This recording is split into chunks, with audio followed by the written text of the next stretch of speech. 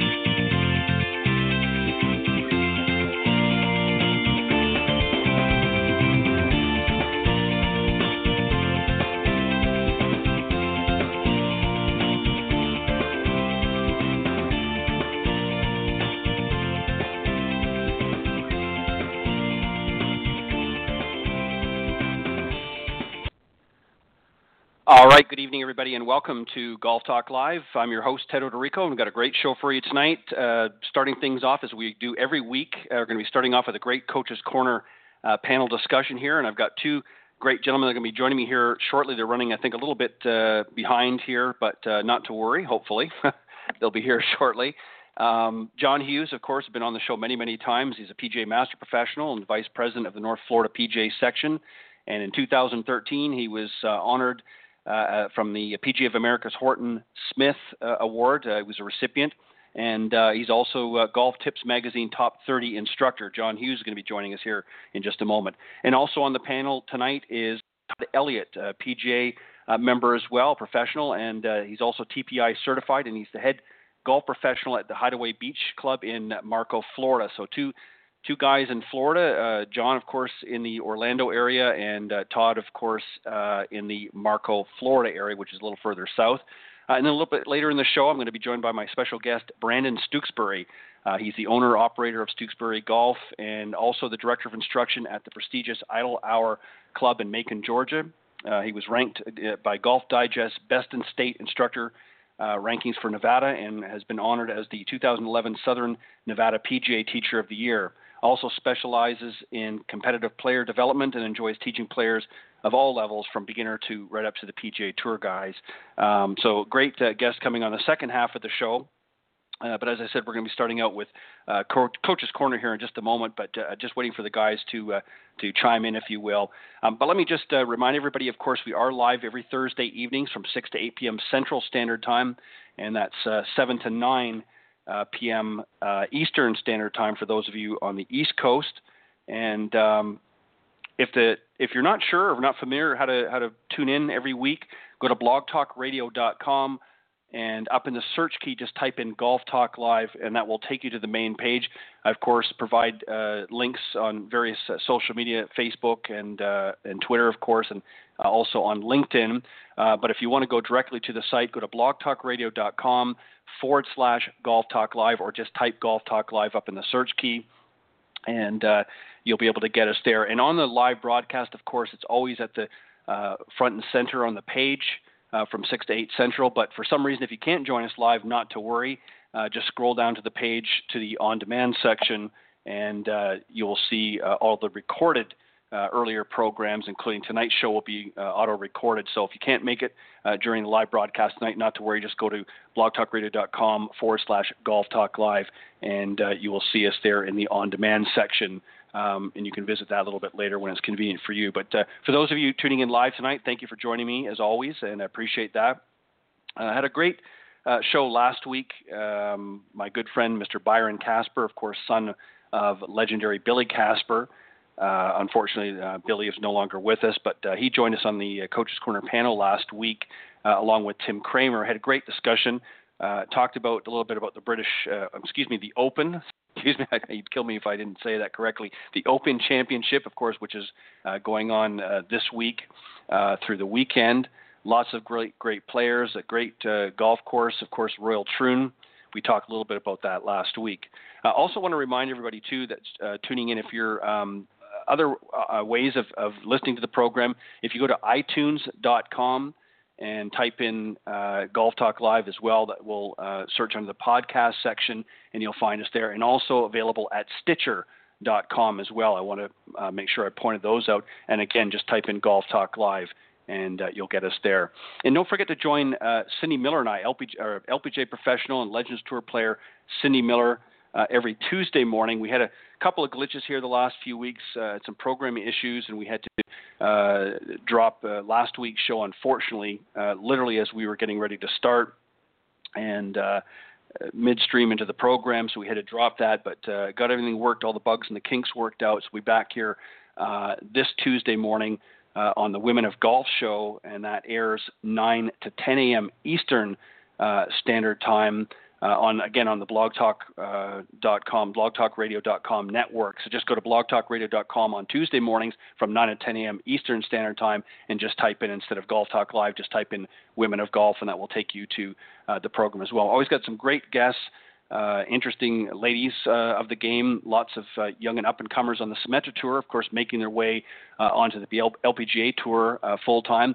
And we've even had a few LPGA players as well who have had to go back onto the Symetra Tour because for one reason or another they've lost their card or didn't qualify here and there, so they've had to sort of regroup, if you will. So we get lots of great players there and lots of seasoned veterans from the Legends Tour. We've had Carol Mann, Rosie Jones. We, of course, our very first guest on the Women of Golf show. We had Kathy Whitworth, of course, a true legend of the game, and many, many others. Jane Blaylock, of course, who heads up the Legends Tour for the ladies. That's, of course, the equivalent of the Champions Tour for the ladies.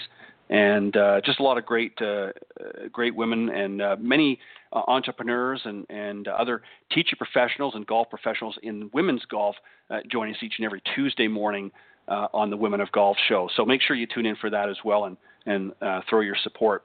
The other thing I wanted to mention too, and I didn't get a chance the last couple of shows to bring to everyone's attention, but of course we're still running the contest, and I'm just going to give you the short and quick, if you will. As I mentioned to you back a couple of months ago when Byron Casper joined me on the Thursday eve of the Masters tournament, we had a major champion couples contest. And here's the gist of the contest and what you can win. The idea is behind the contest is to submit your entries on the Friday evening, which is tomorrow evening, of each of the major champions. Of course, there's 4 of them, the Masters, which has already passed, the U.S. Open, and the Open Championship taking place this weekend, and then in a little bit of time we'll be having the PGA Championship. And the idea is to submit your entries to Golf Talk Live contest at gmail.com, and what we want you to do is to submit who you think is going to win. You have until Friday midnight on the eve, if you will, or leading up to each of the major championships. Of course, once the championship has passed, of course, you can't submit entry for that particular event, but you can for the upcoming event.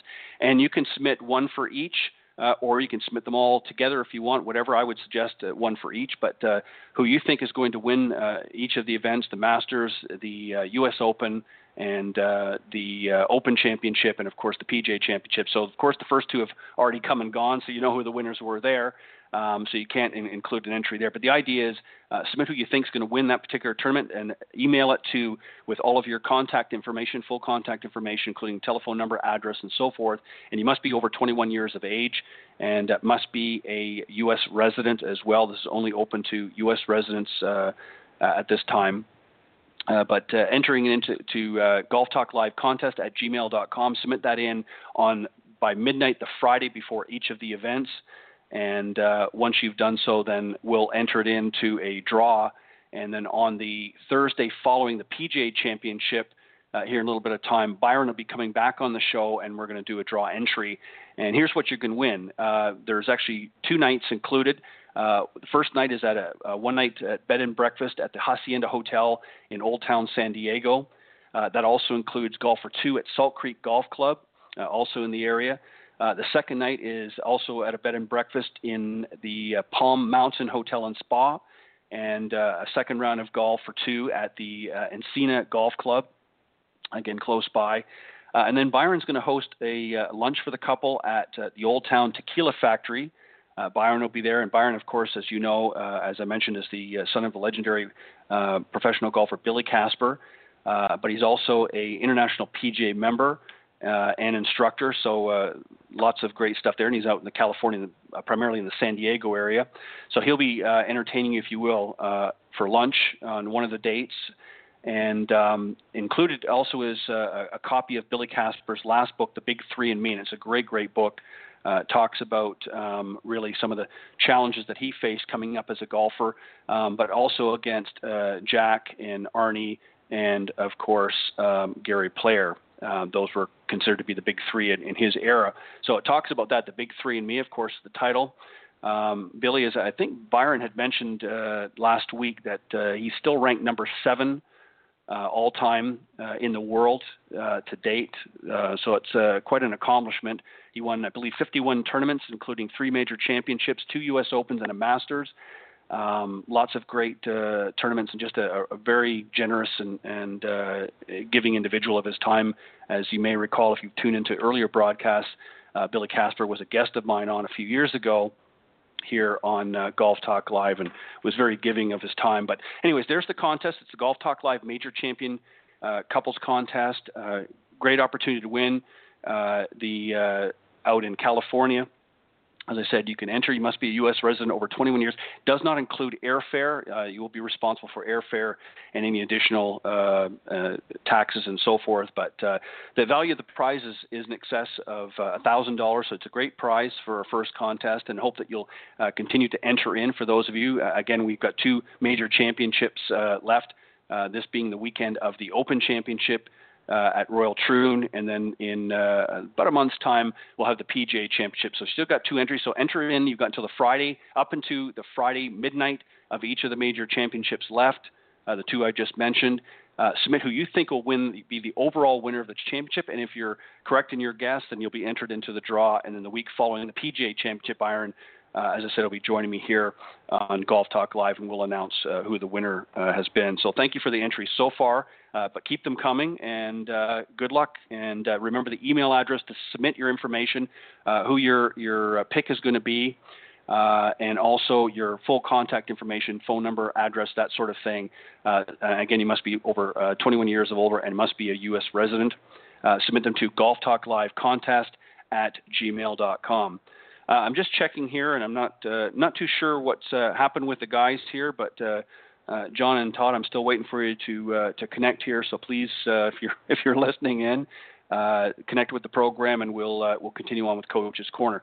For those of you that have been listening to the show, basically the gist of the show, of course, is I want to bring some great instructors, PGA and LPGA instructors as well, to the program.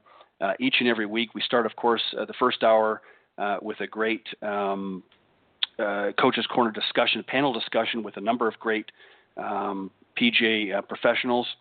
And what we try to do is mix it up with the coaches and the individuals coming on each week. I usually try to have 2, maximum of 3, plus myself. And we have a panel discussion, of course, about various different topics, and exchange ideas and information, and hopefully not only help some of the amateur golfers out there, but also provide some additional information for some of the other coaches and other teaching professionals out there as well. I've had many of them give some positive feedback as far as listening into the Coach's Corner panel and learning some things themselves that they can use for their own teacher profession and coaching staff as well. So some great tips to be learned by everybody on here. And then, of course, the second hour, I follow up with an insightful interview with my special guest. And as I mentioned tonight, my special guest is going to be Brandon Stooksbury of Stooksbury Golf. And again, I'm not sure what the holdup is with the guys, but hopefully they'll be joining me soon. So until then, I guess what I will do is I will find something else that we can talk about here until they join us. Hopefully everything is all right.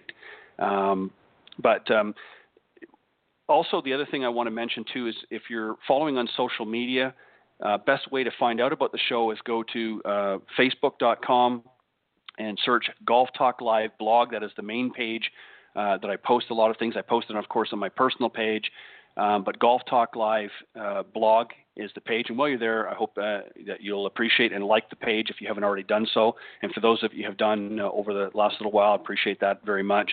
And also, if you go to my Twitter handle is Ted and Buck CEO. CEO, of course, is in capital letters. And thank you for all of the recent followers on Twitter as well. But I post each and every week who the show guests are going to be, who's going to be on the panel, Coach's Corner panel, and also on the special guest lineup as well. If you're interested in being a guest on the show, or if you want to reach out to me personally and throw your hat in the mix on either on the Coach's Corner panel, or if you're interested in being a special guest, if you're somebody in the golf industry, you don't necessarily have to be a teaching professional or a golf coach. You can just be somebody, maybe an entrepreneur, maybe you've got a great product or service that you would like to share with some of your fellow professionals or just the golfing public in general. You can reach out to me personally at my email address, and that's ted.golftalklive@gmail.com. That's ted.golftalklive@gmail.com. So for those of you, as I said, that are interested in the show and like to be a guest, we're booking right now for August. July, of course, is completely booked up. Still got some spots available for August, and also September is what the months I'm working on currently right now. But for those of you that are interested, please feel free to reach out at ted.golftalklive@gmail.com. I must admit this is an unusual thing. Normally the panel, and I know both gentlemen have chimed in and indicated that they were going to be available tonight, but I'm not sure. Hopefully nothing is wrong. It's unusual for both like that to not be here. So I apologize for the delay. And one of the things that I want to talk about as well, and I think that, one of the things that we're trying to do with the Coach's Corner panel, I'm going to talk a little bit about that while I've got the time here. With the panel discussion, I'm trying to stay away really from sort of the traditional, how-to sort of question and answer. I think there's so much information available out there for the individual to learn on how to help their game, and we certainly want to do our part here. But I want to really sort of expand the thought process, if you will, with the Coach's Corner panel. So you may have noticed here, if you've been tuning in for the last several weeks, that some of the discussion is getting more into the mental side of golf, the emotional side of golf, that sort of thing, and not just the how-tos, how to fix this or how to correct that. I think that there's a lot of information out there, and we certainly want to help you in those areas, but I think that a lot of emphasis is spent too much on that. And one of the things that I've been a big proponent of here on the program is that you have to be willing to go out and practice working on your game. If you're going to spend the time and the effort and the money to go and get professional instruction, then you certainly need to take that money that you've spent and allocate it, of course, accordingly. Connect with your local PGA or LPGA professional or golf professional in general. But you also have to make sure that you're going to put it into motion. Don't just go out there and take the lesson and then if it's 2 weeks till your next lesson, just sort of, sit by the wayside and not practice what the coach or instructor has been teaching you. And it really takes a commitment on the player's part as well as the coach. We spend a lot of time preparing for lessons and getting you, engaged and ready to play your best golf out there. But you're certainly not going to be able to do that if you're not sort of putting or practicing what we preach, if you will. I guess is the word I'm looking for. And a lot of people, I think, certainly we understand that there are a lot of time restrictions out there for a lot of people. Some people have more than one job, and it's not always easy to get out in the golf course like maybe it once was. So they're very limited. So we've tried to give you some ways that you can do, some tips and training, if you will, that you can do at home. Different things that you can do to if you can't make it out to the range all the time, that's not a problem. There's things that you can do at home right in your own house.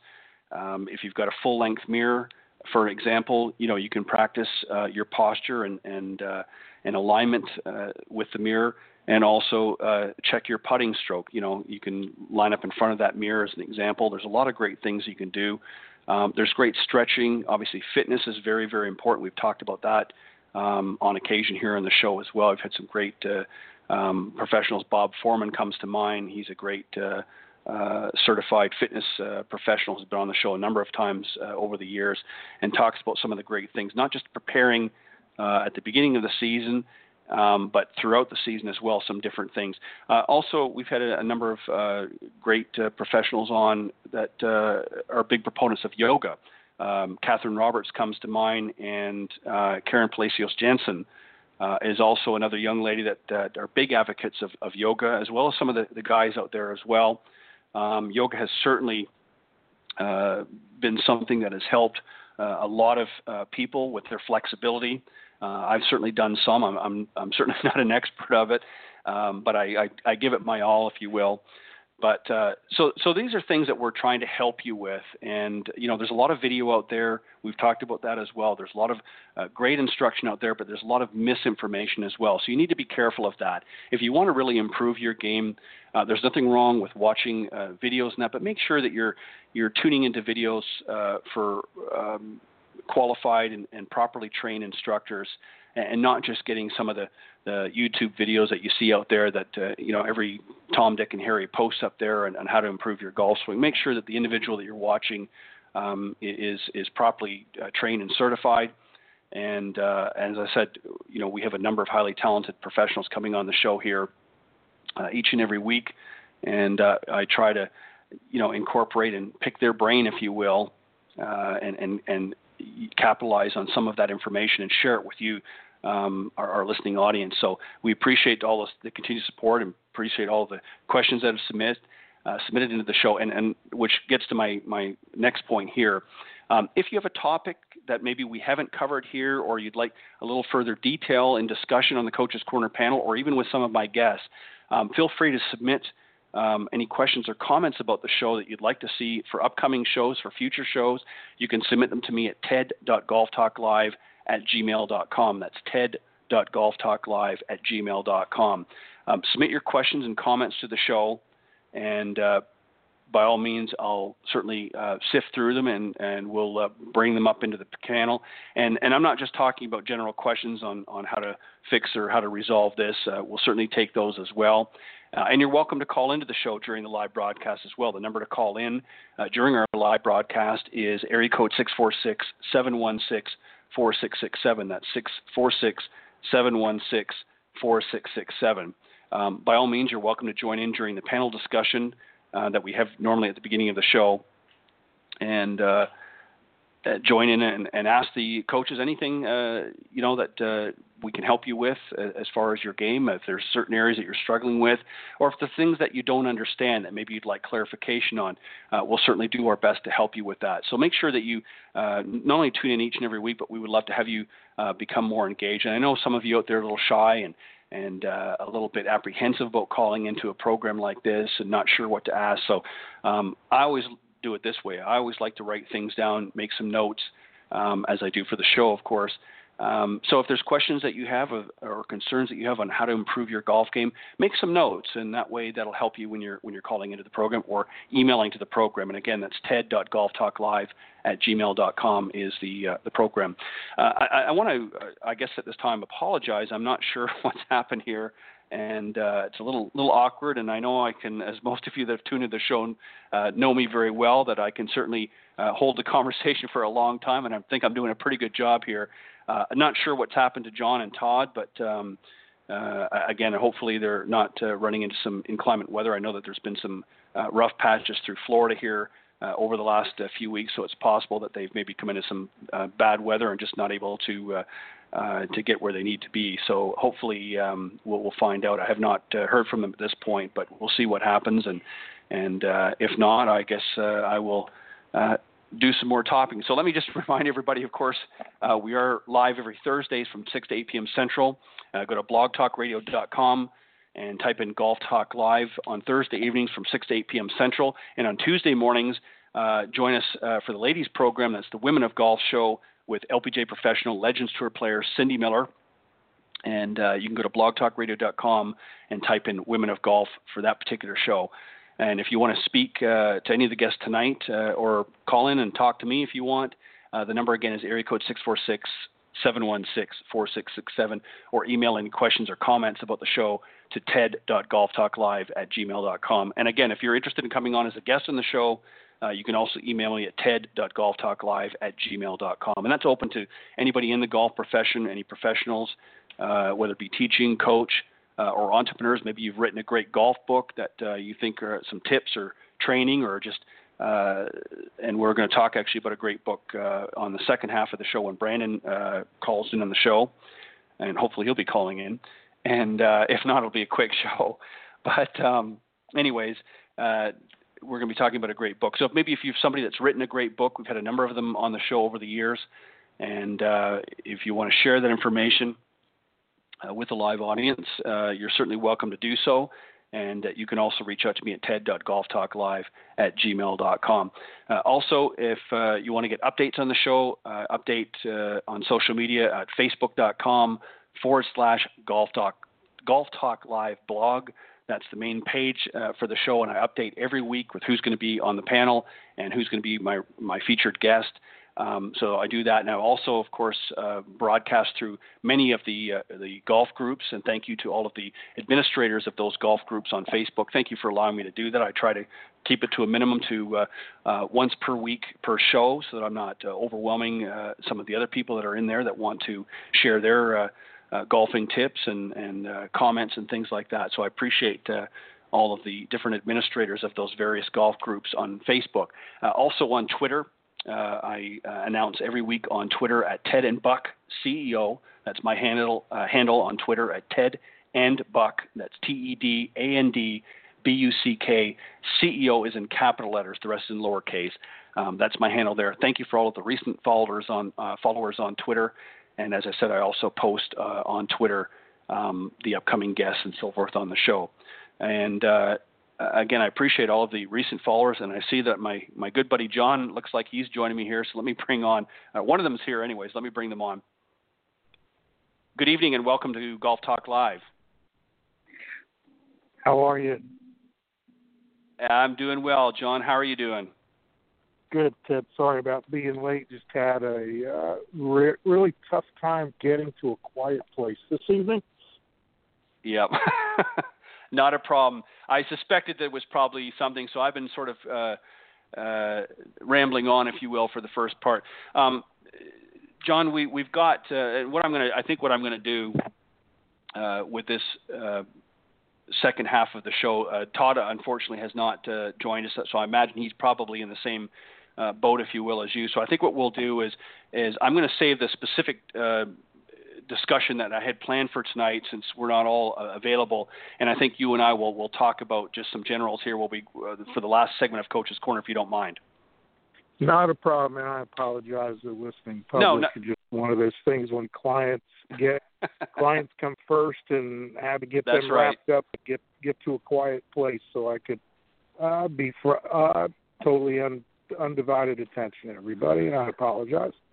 Not a problem, John. As I said many times to all of the special guests that come on for the Coach's Corner panel, I realize that everybody is running their business and so forth, and obviously, as you said, clients come first. So I certainly understand, and this happens from time to time, and it's not a big deal. And as most of the people listening out there know, I can talk up a pretty good storm. So I've been actually enjoying talking here for the last little bit.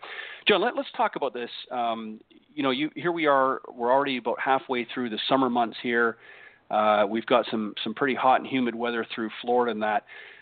What are some of the things that obviously some of the students that you're working with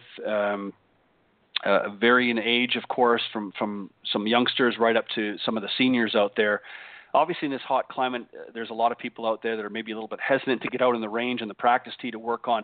What are some tips that you give them, John, to sort of work around the heat, if you will, and to limit their exposure so they're not spending too much time out there, but they're spending enough to be able to benefit their game?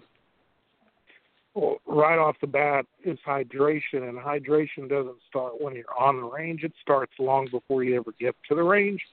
And what I mean by that is if you know you're going to get out, say, tomorrow afternoon, you should be hydrating yourself now.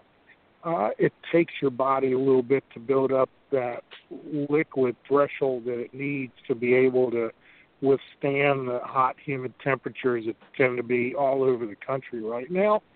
So hydration is huge.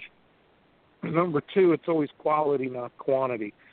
A lot of times by this time of year, unless you're really trying to make one huge swing change, practice isn't necessarily about technique. Practice is more about trusting what you're trying to get done. So a lot of the time, 3 or 4 high school players I'm working with now who are trying to make their teams, we're pretty much done with the technicality things. We're trying to get them to hit more targets, to be more in the moment, and to not necessarily limit the amount of balls they hit so much as make each ball count. That there's a mission behind each one. There's a purpose behind each one.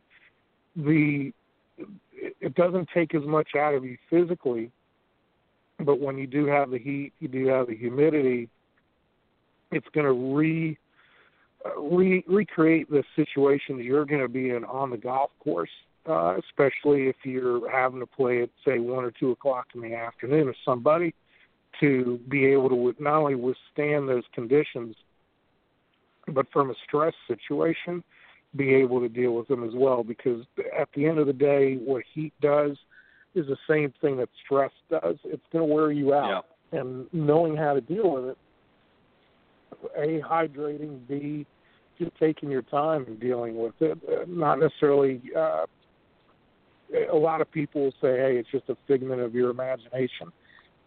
The more and more you deal with it, the more it becomes that. But if you're not used to it, going out and learning to deal with it is essential so you can at least make it through a round or make it through a practice session. Right. Well said. John, let me ask you something, and I'm going to just go back to what you were talking about a few moments ago, that you've been working with some students, if you will, that are trying to make it on teams. Obviously, you're using a little bit different approach with them because obviously there's more pressure involved for them than, say, your average high handicapper that's just out playing, with his buddies for the weekend. Just talk about how you approach some of these young guys that you're working with that are looking to maybe play, whether it be on a high school team or collegiate golf. How do you prepare them? What are some of the things that you do maybe with them that you're not doing with some of your other sort of average golfers out there, some of your average high handicappers out there? What's the difference? How do you handle them differently, or do you? I think the average amateur at some point in time becomes more competitive, and that competitiveness is all relative to what that person wants to accomplish. Is it winning the club championship? Is it making a high school team or a collegiate team? Is it making it through USGA qualifying for the numerous AMs that go on this time of year? There's a different threshold to it also based on the person, based on their ability to devote and commit some time to get themselves over that hump. I'll formulate, I call it customized coaching programs. There's really no one-size-fits-all, but in a general sense, the person who's the average amateur, they're going out every Saturday or Sunday to play because that's the time they have, or they're going out once a week in a league or once a weekend with the family. Their practice routines, their improvement plans are based on that kind of time level and that kind of commitment, because everybody's got to have fun playing, but at that level, it's all about fun. It's all about maybe one day you've accomplished your all-time low score on a hole, or an all-time low 9-hole round, or whatever the case may be. Whereas if someone's trying to make their high school team, there's a lot of technique to it, just like there would be the average golfer, the average amateur, as I call it.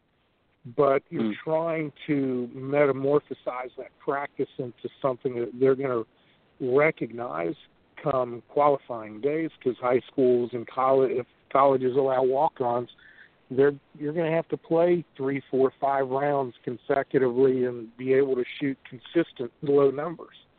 So the last couple of weeks leading into those qualifying rounds, you're always trying to get the player to recognize the situations they're in and be able to bend and flex their plans strategically around not only what they're trying to accomplish, but where they are on the golf course and how they're going to accomplish it. Everybody's probably heard, and today with no exception, you can lose a major the first day.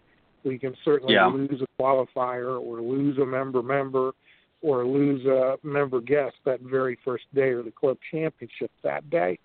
The average amateur, sure, I'll put him in those situations. But again, it's based on the relative commitment and dedication that they have.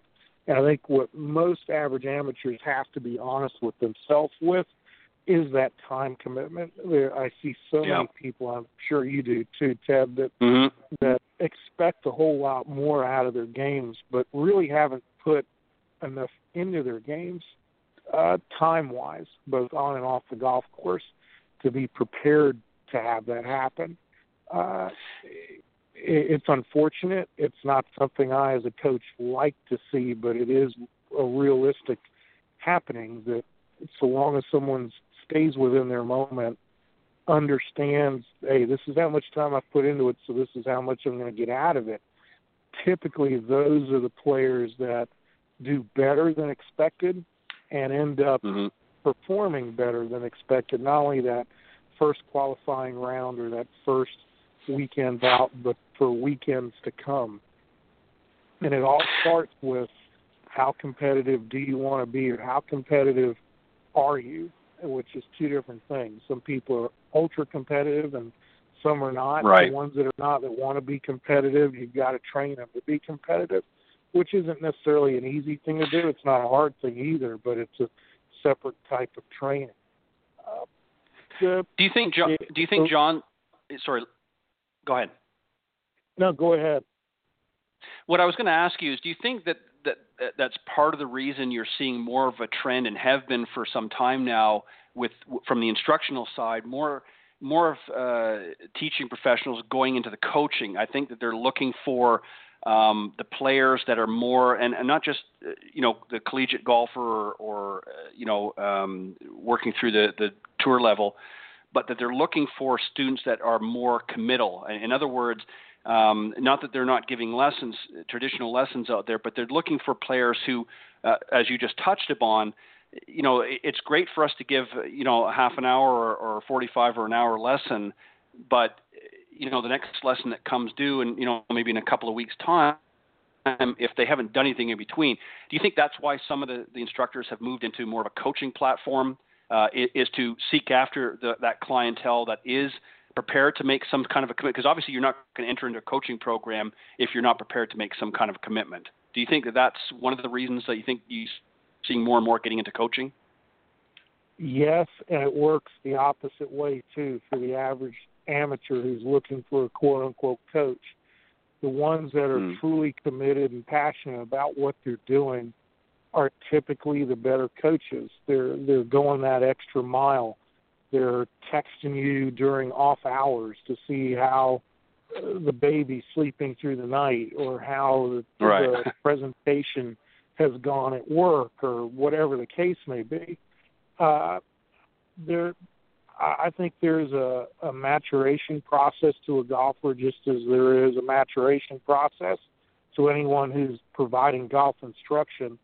I've always believed there's a whole lot of teachers, much fewer instructors, and coaches, they're sort of hard to find, good ones. I equate it to a lot of friends and people I touched to the best teacher you ever had in school. Were they truly a teacher, or were they more than that? Were they looking out for you when you weren't at school, and in a good way, not in a malicious way? Were they understanding and sympathetic to things that were important to you, such as sports or extracurricular activities, or do they become part of your family? Those are the true the great coaches I've had have been like that, and the great teachers everywhere I've gone have been like that. But there's a lot that just sort of, they do the minimal to get the max. it works both ways. It absolutely works both ways. In my case, and in a lot of the people that I know, I prefer to work with someone more committed. It's not that I won't give a 1 hour lesson here or there, but it's more gratifying in a long-term sense for someone like myself, create a relationship with someone that golf is the catalyst to that relationship, but there's other things in common. Whether it's the type of food you like to eat, or the extracurricular things you do. In that sense, you get. I would tell someone you're probably going to get a better result long term, and the short term issues that the golfer is going to go through, that coach is going to be there with you, versus sort of leaving you out in the cold. Yeah, and I think you're right. When I think back now, when I was in school, for some reason, if I was off sick, there were certain teachers that reached out, want to know why I wasn't at school, and it wasn't, an attendance issue. It was more, they were concerned, want to make sure, because I really didn't get sick a lot when I was in school, so I was, in class pretty much 99.9% of the time. So when I wasn't there, there was some genuine, or if I wasn't able to, with an after-school program, if I wasn't able to commit for a particular event or something like that, usually I would do my best to inform them. But there were occasions when, for whatever reason, health-wise or something, and they would certainly reach out, with concern to make sure everything was all right. So yeah, they definitely took an interest. And those are the teachers and or coaches that that I sort of remember the most, that seemed to take a vested interest on how I was doing and what I was doing, and if everything was being understood properly, and they would take that extra step, as you suggested. You raised an interesting point, John, and we've talked about this many times on the program, and I just want to touch on a little bit more. And again, everybody's got a different, perspective, if you will, on what they want to do and the level of commitment. But I think one of the concerns that I have with, and again, you and I both understand that there's a time restraints. Some people are out there for economic reasons, maybe have to hold down a second job, so there's very limited time. And we're trying to find new and creative ways to capitalize on the fact that people don't have as much time to get out there and not only play, but even practice as much. But one of the concerns that I've had is, and John, as you've mentioned many times as well, we get a lot of students that contact us that, that want to come in and take a lesson or take a series of lessons, but then they're not doing anything in between. How do we sort of break through that egg, if you will, with some of these people? They're not going to see the results. You and I know they're not going to see results if they're not going to get out there and put in the practice that they need to. So what do we have to do to how can we help them, if you will, but make them understand that they've got to get out there and practice if they want to get better. If they truly want to see results, they've got to put in some commitment.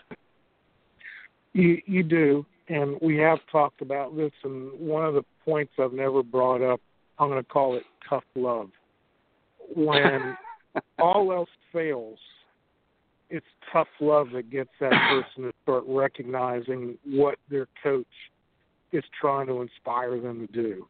And what I mean by that, I've got several clients, as I'm sure you do, and all the other coaches that come on the program do, that will commit to a long-term relationship with a coach, take the lesson. You'll see them in 2 weeks, and they're in the exact same spot they were 2 weeks ago, yet they want to keep going. Well, you can keep going, but so much and so far. And at some point as a coach, you realize, and you know what, I'm marking time here with this person, so let me see if I can get them to realize that they need to practice. So you do a lot of things as a coach. You sort of hint at, hey, if you can't get this done, then something else won't come with it, because this is the building block to A is the building block to B. You can sort of rationalize with them that way. You can get them to practice where it's more fun, maybe less technical but more fun, but still getting the mission accomplished. There's lots of different ways to do it. But at the end of the day, I'm not afraid to give tough love, which is I'm going to let you fail. I literally let clients fail.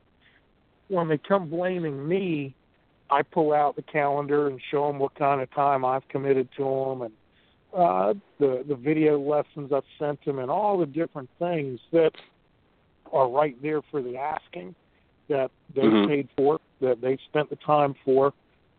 But they still, I still can't do this, John, or I can't get this done, or why haven't we done this, or whatever. It's tough love that normally gets these people, at least in my experience, to either recognize, you know what, you need to make this time. If you are truly interested in performing at this level, it's going to take some commitment. It's going to take some time. And normally I can take that tough love and apply it to something that they are interested in or do on a regular basis. For example, a doctor, they practice medicine. They just don't show up at the clinic one day and start seeing patients. Right. It's an ongoing practice. They're learning something new every day. So with doctors, it's pretty easy to explain. With attorneys, it's pretty easy to explain. With craftsmen, it's pretty much very easy to explain. A plumber or an artisan of some type. It's typically the person who is more freestyle in their profession or freestyle in their lifestyle that has a little bit more time, a little bit more difficulty with understanding that, and that's typically when the tough love is the toughest to dish out because there's just no basis to it beyond golf. Right. I think you're right. I think people that tend to have a more structured and organized work schedule, like you said, or that require a more structured or organized process tend to be more committal. I think those that, as you said, have more of a freestyle tend to be the ones that are a little harder to rope in. And I don't want the audience that might be listening in, to what we're saying to misunderstand that, that we don't want to, it has nothing to do with the money. I mean, obviously they're paying for lessons and we are certainly grateful and appreciate that. But at the same time, there comes a point in time that they're just sort of pouring money in and not really seeing the results because they're not putting the effort in. We invest, as John just pointed out, a lot of time and effort into helping you become better and obviously not just hitting better shots and executing better shots, but have more fun and enjoyment in the game. But at the same time, there's something that you have to give back, and that is, the honesty, if you will, of whether or not, and this goes back, John, we've talked about this as well, in the very beginning process when we first get a new client in, we sit down with them, there's an assessment we want to get in, and I'll bring that out. I mean, I'm sure you probably have as well. I'll bring it out. I'll bring the full assessment out, and I'll say, this is what we talked about from day one, and this is what you wanted out of your game and where you wanted to take your game. And, if we're not at that point, I'll say, do you still want this? We'll sort of reinvent the wheel. Is this still, what your plan is? And if it changes, well, then we have to, readjust what we're doing. But if you're planning on, getting on a team or playing more aggressively in your golf style, then you have to be willing to make a better commitment than what you're currently making. And I'll bring that out and remind them what they, talked about, a month ago or 2 months ago, whatever the case may be. But most of them are pretty good, I think, and I'm sure you would concur, John. But I just think that there's a lot of people out there that are still struggling with their golf game, and they think they're looking for that quick fix, and it just doesn't exist. I mean, if it was, we'd be all out of business. Well, the other thing that comes to mind as you were speaking is a lot of people who play golf or convert to playing golf are conversions out of team sports or conversions out of what I call reactionary sports, sports that require you to be more reactive versus actionary, which golf is absolutely actionary. You start everything from a dead stop, and that's a little bit more difficult for most human beings to accomplish. But when you talk about other sports and great coaches of other sports, there's an old adage that was taught to me years ago by some fantastic basketball, football, soccer coaches that I had the opportunity to be around, was that when you win, it's all about the players. And when you lose, it's all about the coaches. And to this day, when you watch ESPN, you'll see coaches take the blame for losses. And when there's a big win of 1 point or many points, it's always about the players and how well they play, and they deflect any credit to themselves. They deflect it all to the players. Golf is similar, but at some point, what people don't recognize is that if there's a person on that team who's not committed, who's not pulling their share, who's not living up to the expectation of not only themselves, but the expectation of the team and the coach, they're normally put on the bench. And golf is not like that. There is no bench, and there's nobody else to be responsible to other than yourself. So when it comes to a great coach, I've taken blame for some of my players' mishaps, maybe not making a cut or not making a check or whatever the case may be. But at some point, I as coach to these players will sit them down and say, you know what, maybe I need to refund your money. Maybe you are not as committed, and that's okay. That's totally okay. It's all about you, and I get it. And I don't mean that derogatorily. You've got other things. You've got other priorities, and that is totally, totally okay. Most people are not okay with that being handed to them. That's the equivalent of a team coach saying, you know what, you can't play. We're going to put you at the end of the bench until you start doing what you need to do to be able to get playing time. Golf is not the same. And when people start understanding it in that type of comparison, that type of analogy, all of a sudden it'll hit them, and they'll make a very black and white decision. Golf is not for me, and I'm just going to play the way I play, and I'm happy that way, and until I'm willing to go the opposite way that golf is me, and I want to be more competitive and more self-competitive and push myself to limits I didn't think I could achieve. Until I'm ready for that, it's okay to be me. And I think if you've got a great coach that you've created a long-term relationship, that little tough love lesson is a whole lot easier to swallow, and that coach is going to stand behind you while golf is not the priority. Yeah, and it goes to motivation as well. I think if a good coach will help to motivate the individual and be there not just to show them how to do certain things, but how to stay motivated, how to be engaging. And the other thing too is I think a lot of times we have to get the players to be engaging in return. A lot of times there's some I've witnessed it, and I'm sure you probably had a handful here and there of players or students that really don't say a lot. They're very quiet. They're very shy, even to the point of being a little bit timid. And it's almost sometimes like pulling teeth to get answers out of them. And, you can only visually see so much by watching them. But, you have to sort of get into their head a little bit, if you will. And it's not always easy. So, you have to be a good motivator as well, I think, as a coach. It's not just about having understanding of technique and showing them all of the ins and outs of how to play better golf.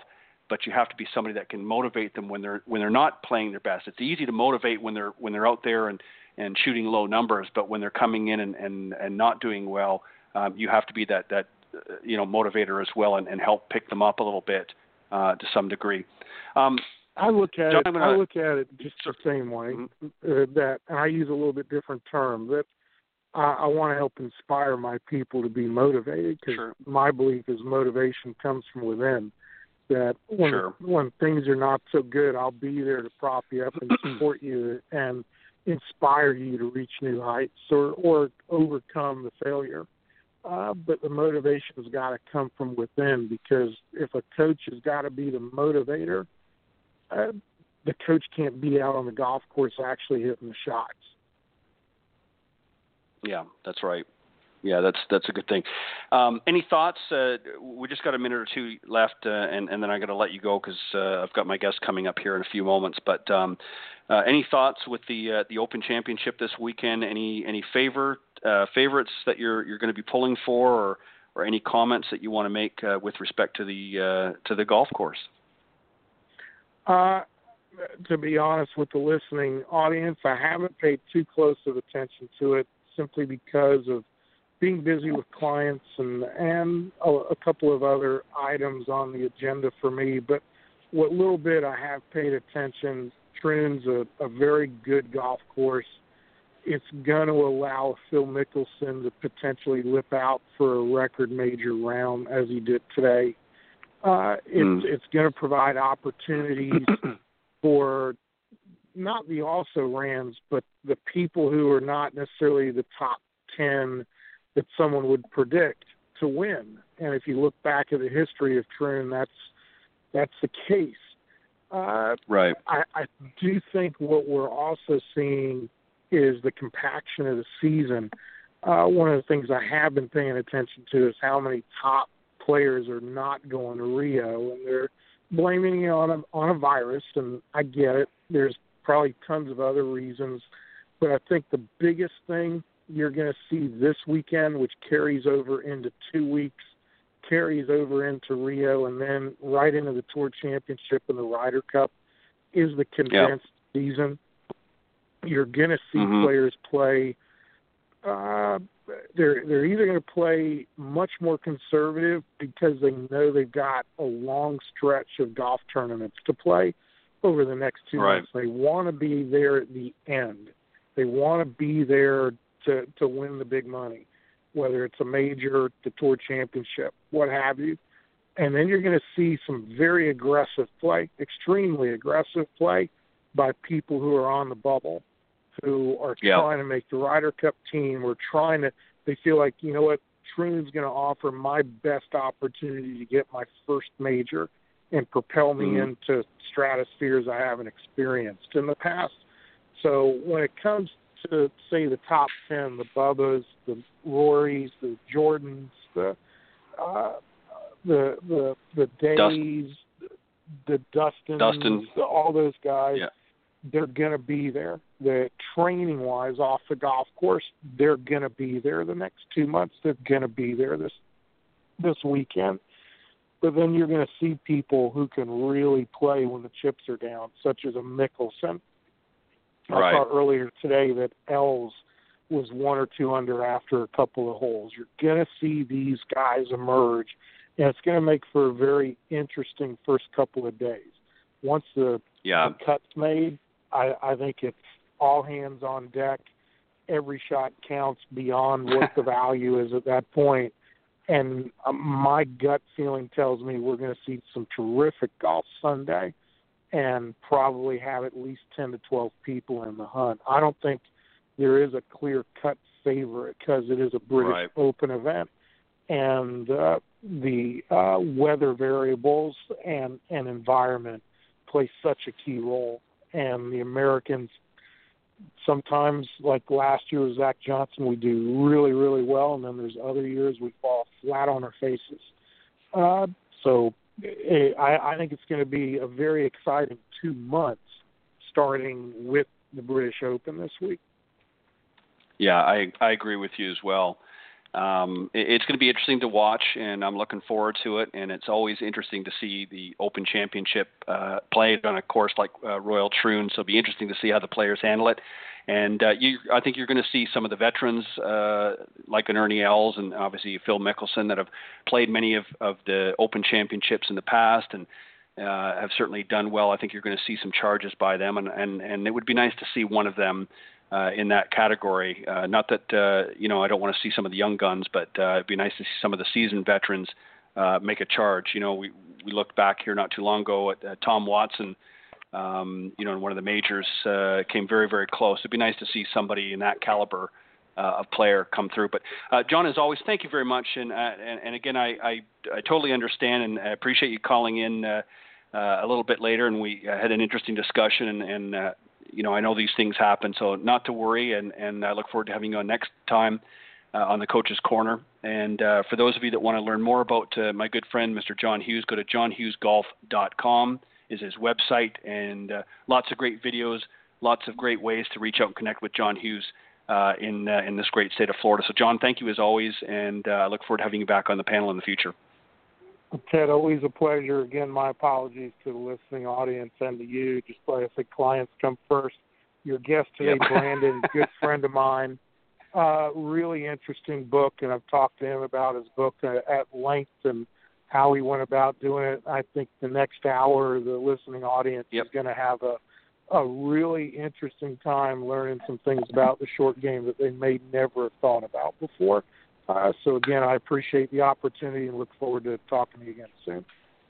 All right. Well, thank you, John. As always, have a great weekend. Enjoy the Open Championship and continue to help those golfers improve their games. And we'll talk to you soon. Thanks, John.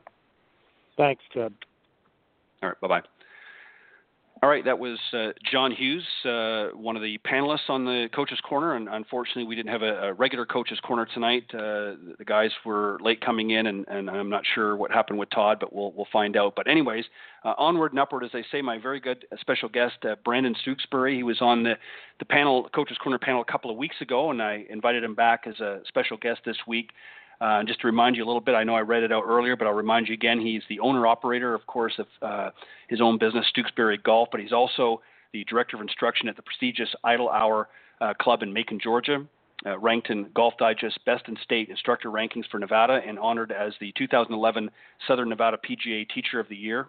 I specialize in competitive player development and enjoys teaching players of all levels, from the beginning golfer, like some of you out there, right up to the PGA Tour professional. So without any further ado, let me bring on my very good and special guest, Brandon Stooksbury. Good evening, Brandon. Hello, sir. How are you? I'm doing very well.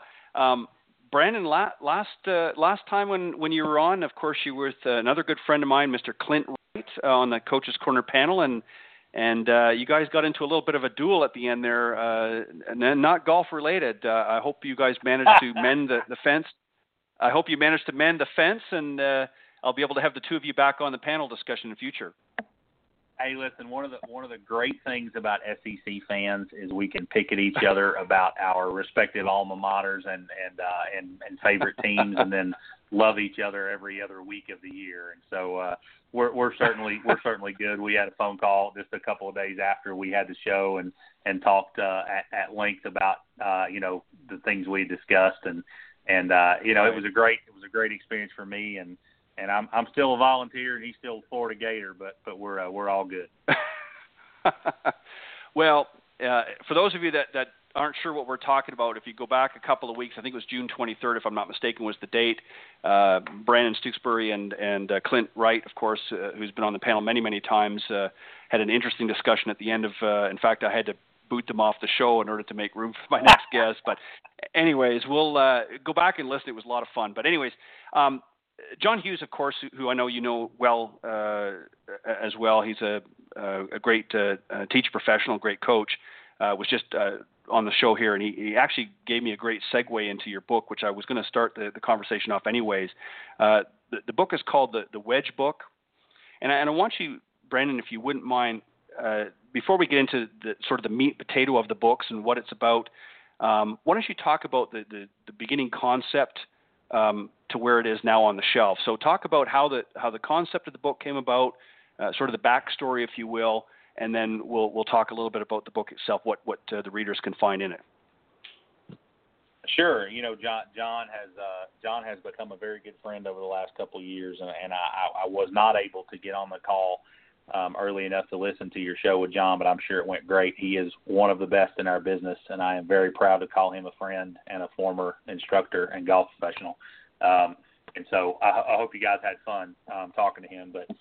But yeah, the book is kind of an interesting story. I didn't start out as a short game guy. I started out as a golf instructor, right? I mean, I would help anybody that came to me and needing, help with anything in their game, and I still do. But I always told people, I don't teach golf swing. I don't teach putting. I don't teach short game. I teach score, or game improvement.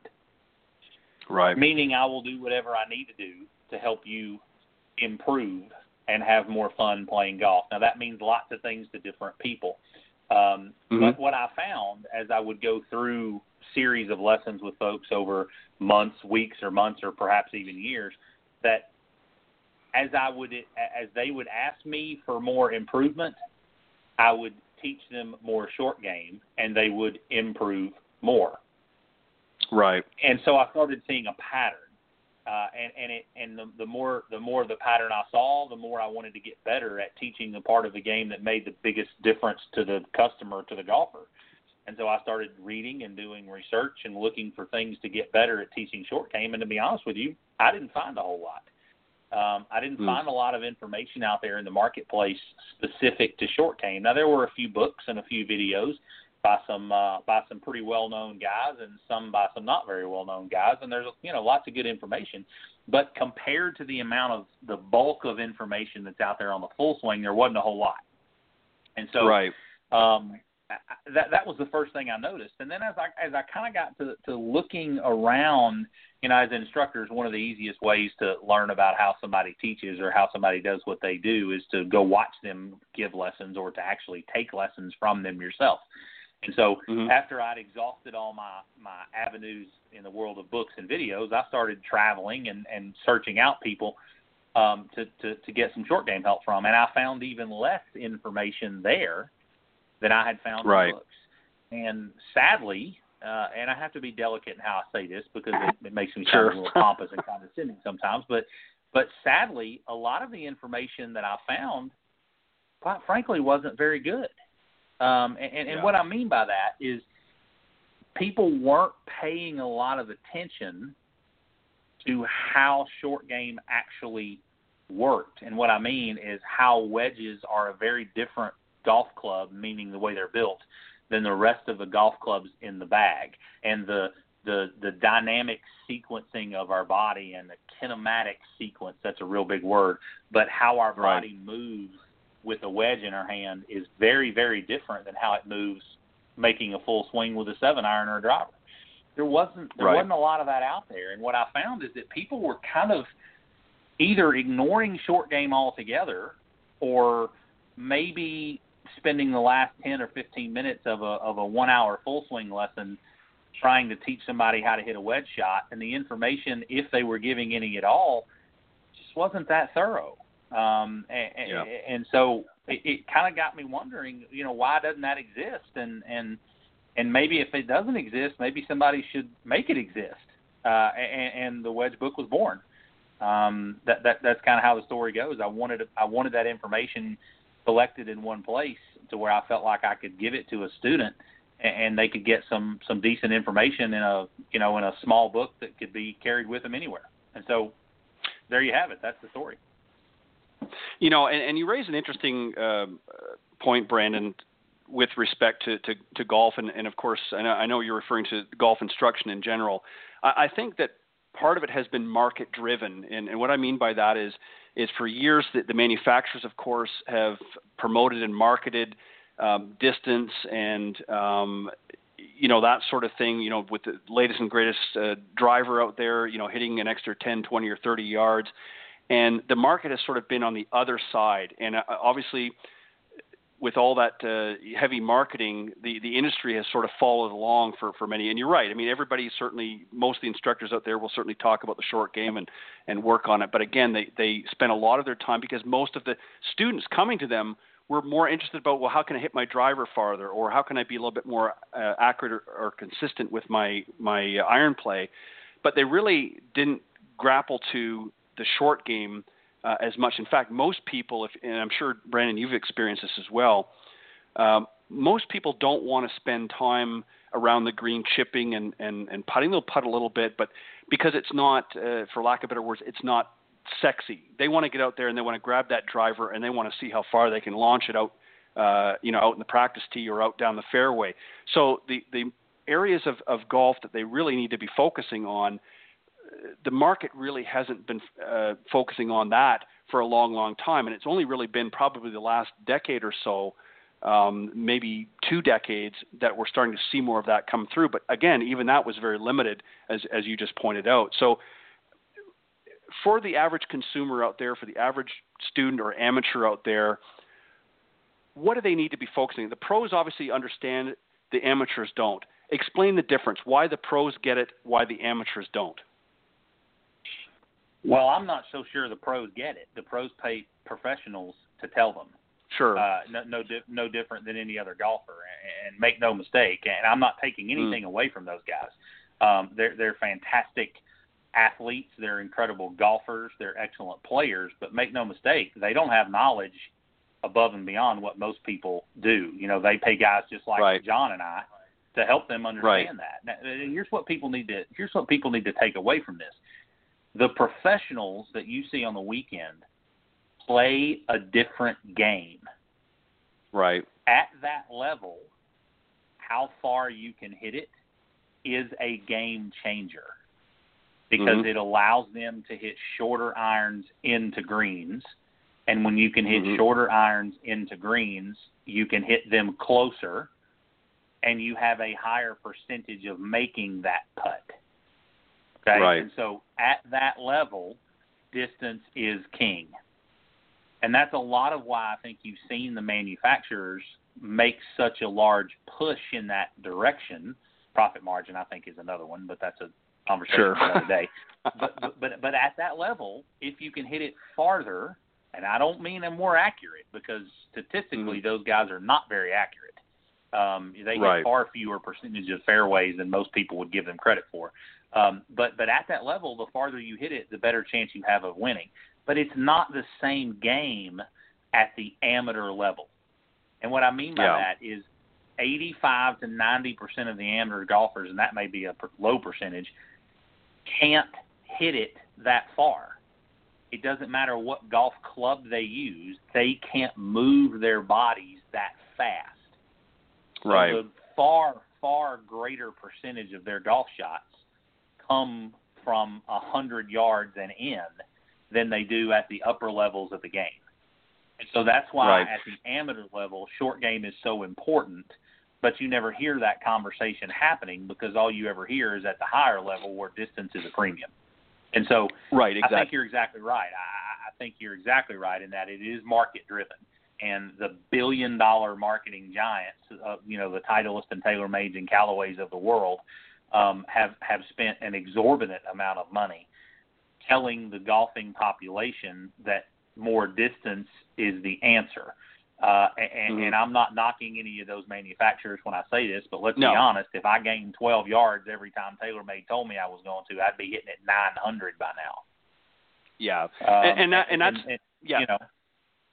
Yeah, that's the criticism I've had over the year. I mean, and again, I understand what they're saying, but I look at it this way. It doesn't matter what club you put in somebody's hand. If they don't know how to use the club properly, if they don't know how to swing it properly to get the maximum out of it, it's really of no use. I mean, you can put, certainly within reason, but you can put, a standard run-of-the-mill driver in somebody's hand, and you can put, a $400 driver in somebody's hand, and if they don't understand the general mechanics of the swing and how to swing that club properly, they're not going to really notice a lot. There certainly will be some difference, but not as it's going to be negligible compared to what they're being, sold in the store. And I think this is something, too, that a lot of people have become frustrated. I mean, I know, and I'm sure you've heard it as well, Brandon, a lot of people have become frustrated. The handicaps are not changing. They've bought into this for so long, and so the momentum, if you will, the excitement has sort of petered off for some, not certainly all, but for some, because they're not seeing the results, because they're too busy, again, looking at the distance as the sort of be-all, end-all of improving their game, and it's really not where they need to be focusing on. Certainly some more distance can help, but at that level, it's not going to be a game changer for them. So I guess, Brandon, what we want to talk about here is let's talk about your book in the sense that what information have you got in the book that will help the average golfer out there understand what they're not understanding right now about the wedge game? Yeah, sure. That's a great question, right? And so if you read the book, the way I wrote the book as if you were standing in front of me for a series of 5 to 10 lessons on the short game, meaning I present the information in the book the same way I would present it to any golfer, from the rank beginner all the way to a PGA Tour player. I present the information the same way. And so I talked earlier about, I didn't find a lot of information out there. One of the biggest things that was missing was any sort of plan for how to move from close to the green to back away from the green, meaning how to hit a chip shot versus how to hit one that's 15 yards away from the edge of the green versus how to hit one that's 40 yards away from the edge of the green. And so common sense would tell you, well, just make a bigger golf swing. Well, it's not that simple. It's a different game than it is when you're at full swing, right? When you're at full speed. And so that's really that's really what you're going to find in the book. Is you're going to find an introductory chapter on what I call the common denominators, meaning that the things that you will see in the technique of short game that are common to all the different shots surrounding the green. And then the book goes chapter by chapter, starting right up next to the edge of the green, which I classify as a bump and run. Most people call it a chip shot. That's okay. That's just different terminology. And then chapter after chapter, I back you further and further away from the hole, or I should say the edge of the green, not the hole, because that's a whole other concept. Back you away from the edge of the green and teach you how to systematically learn how to hit each of those golf shots. And that's probably the biggest takeaway I hope that people have from my book. It's not, there is some technique in the book, but it's much less about technique and much more about a game plan for attacking which kind of golf shot you need given a certain situation, and then some technical aspects on how to set up and hit that golf shot. Right, and it really boils down to strategy. Clint, and I'm sure Clint in your discussion probably talked about this, he always refers to the third shot.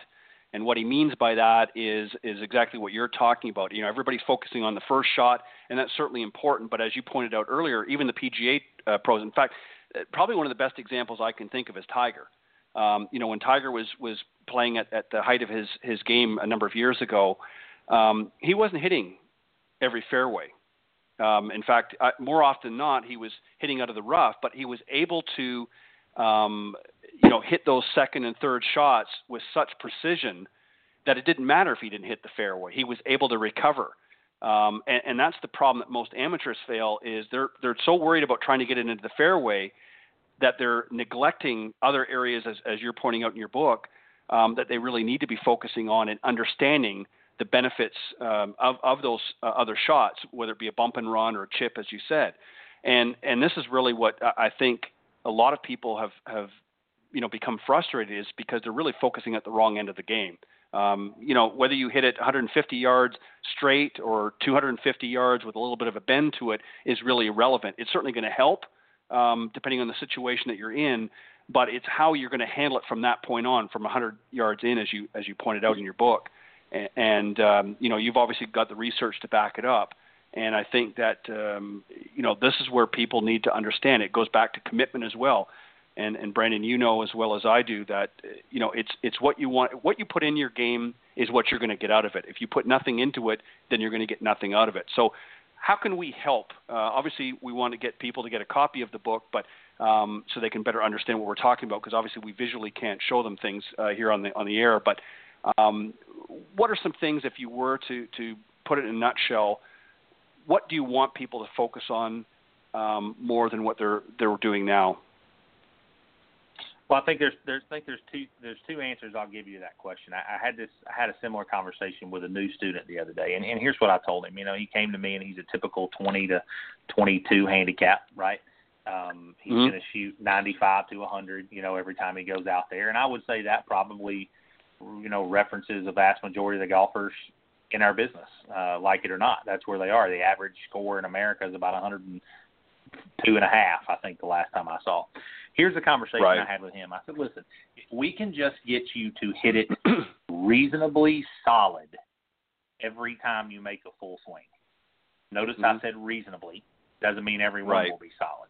But if we can just advance it airborne, meaning we don't top it or we don't chunk it, right? We just get it up in the air and moving in the direction of the target every time we hit it, then you can cover the length of the hole, any hole you play, in regulation. Meaning a par 3, you can get it somewhere within 30 yards of the hole in regulation. In a par 2 or on a par 4, you'd take you 2 shots. You might cover a 400-yard par 4 in 2 shots, and you might cover a 500-yard par 5 in 3 shots. If you can just get within 30 to 40 yards of the hole, which in reality is not asking for that much, right? No. Just keep it in play. I don't care if one goes right and one goes left. Just keep it in play. If you can get within 35 to 40 yards of the hole, and then you can learn to just make the third shot, to Clint's point, stop somewhere on the green. Just get it on the green. Doesn't have to be close. You have a chance to make a par. Right. Here's what I tell people. Most people that play to a 20 to 25 handicap are going to hit 2 to 3 greens in regulation. Okay? Assuming they don't 3-putt. If you do, you need some work on putting, right? But okay, let's say you hit 3 and I'll give you 1 3-putt, okay? And so you make 1 bogey there, but you have 15 holes that you didn't hit the green on. If you give yourself a chance to make a par on 15 holes, how many pars do you think you'll make? 3 or 4, right? I mean, you got to hit a couple in there to 5 or 6 out of 15 tries, right? Yep. So you've now made 2 pars on the greens in regulation you hit and 3 to 4 pars on the other holes. Let's call it 3 pars. So you've made 5 pars and you've made 15 minus 3 is 12 and 12 bogeys. Guess what you just shot? 84. Yep. If you just gave yourself a chance to make a putt. So that's how important short game is. And so if there's anything I could ask you to help me with and your audience to help me with as a golf instructor, understand the importance of short game. Understand that adding another 15 yards to your drive does not get you in the hole faster. Right. I used to have a game that I would play with my students. It takes a while to do this, and very few people will do it. But I used to go out with them, and I would say, okay, here's what we're going to do. I'm going to let you hit it until you get it inside 100 yards, and then I'm going to take over. And let's see what we shoot together at the end of the day. And I'll show you how important short game is. Because with your long game and my short game, we may still break 80. And that's hitting one out of bounds, or that's hitting one in the water, right? And so help me as an instructor tell our game, people that play our game, that short game is not only worth paying attention to, but it's vastly more important than most amateurs give it credit for. That's the biggest thing I could want from anybody is just understand how important it is and the impact it can make on your game and on your score. People can say what they want. Lower scores help you have more fun when you play. Not hitting it 15 yards farther. Yeah, right? and I exactly. And I think really the most people that tend to focus on, hitting those extra yards are the people that aren't scoring very well. They want to have some gratification, if you will, when they go to the golf course. Say, well, hey, I hit a 275-yard drive, but I still shot, 103. Right. They look, and that's really, if you think about it, that's the mentality that they have. They know that they're not going to score well, so they want to at least, have bragging rights to say, hey, you see that monster drive I bashed down the middle of the fairway. It was only on one hole, but that's what they'll remember for the round. They won't remember, all the other bad shots that they hit. And I'm trying to think, and I'm not sure if I've got his name correct or not. And so if you know who I'm talking about, you can correct me. I think it was Wally Armstrong, was with the PGA a number of years ago, and there was a video when Golf Channel first sort of came on the air, and you may have remembered this or may not, I'm not sure. But anyways, what he did was, to sort of further your point, he played 3 holes, a par 3, 4, and a par 5, and he played with a 7-iron, a pitching wedge, and a putter. And he ended up shooting overall with 3 holes, 1 under par.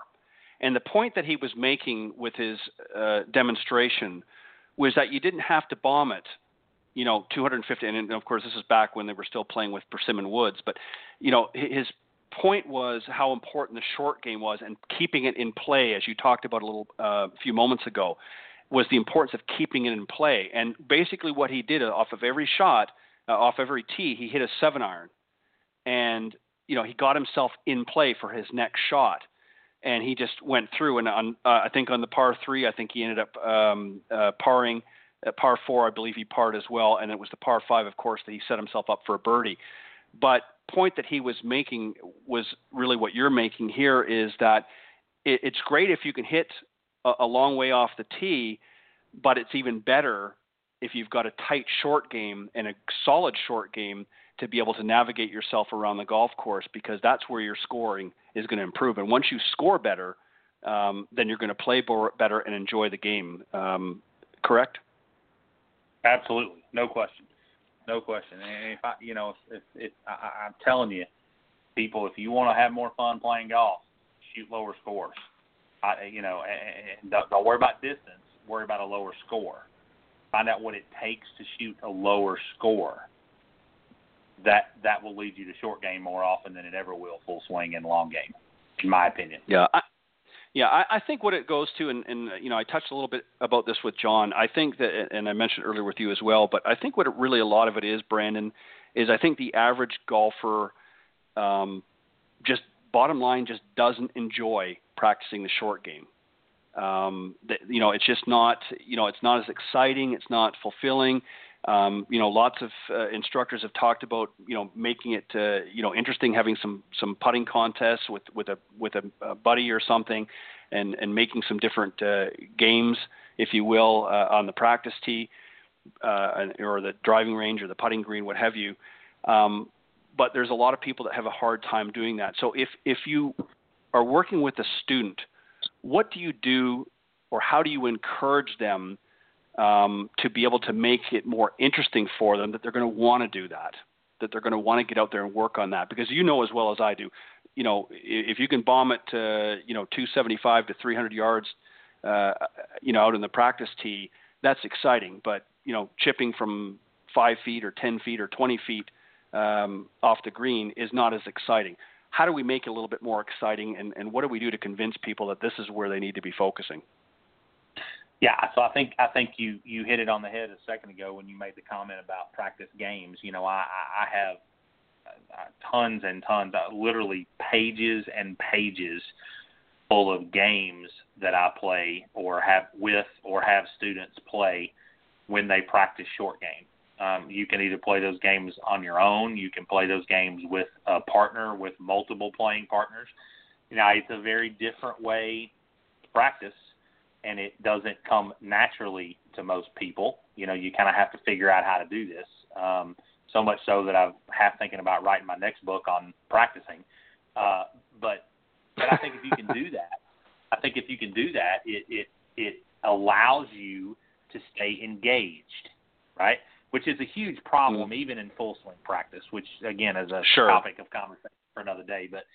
But a huge problem of practicing either the wrong stuff or in the wrong way, and I think it costs people a lot of grief and a lot of sweat, perhaps even a lot of blood when they're out there practicing. If they would just do it a little different way, it would make a huge difference. But you have to keep it interesting.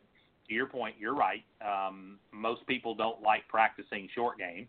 I'm going to add in there that most people don't like practicing short game, perhaps because they don't know how.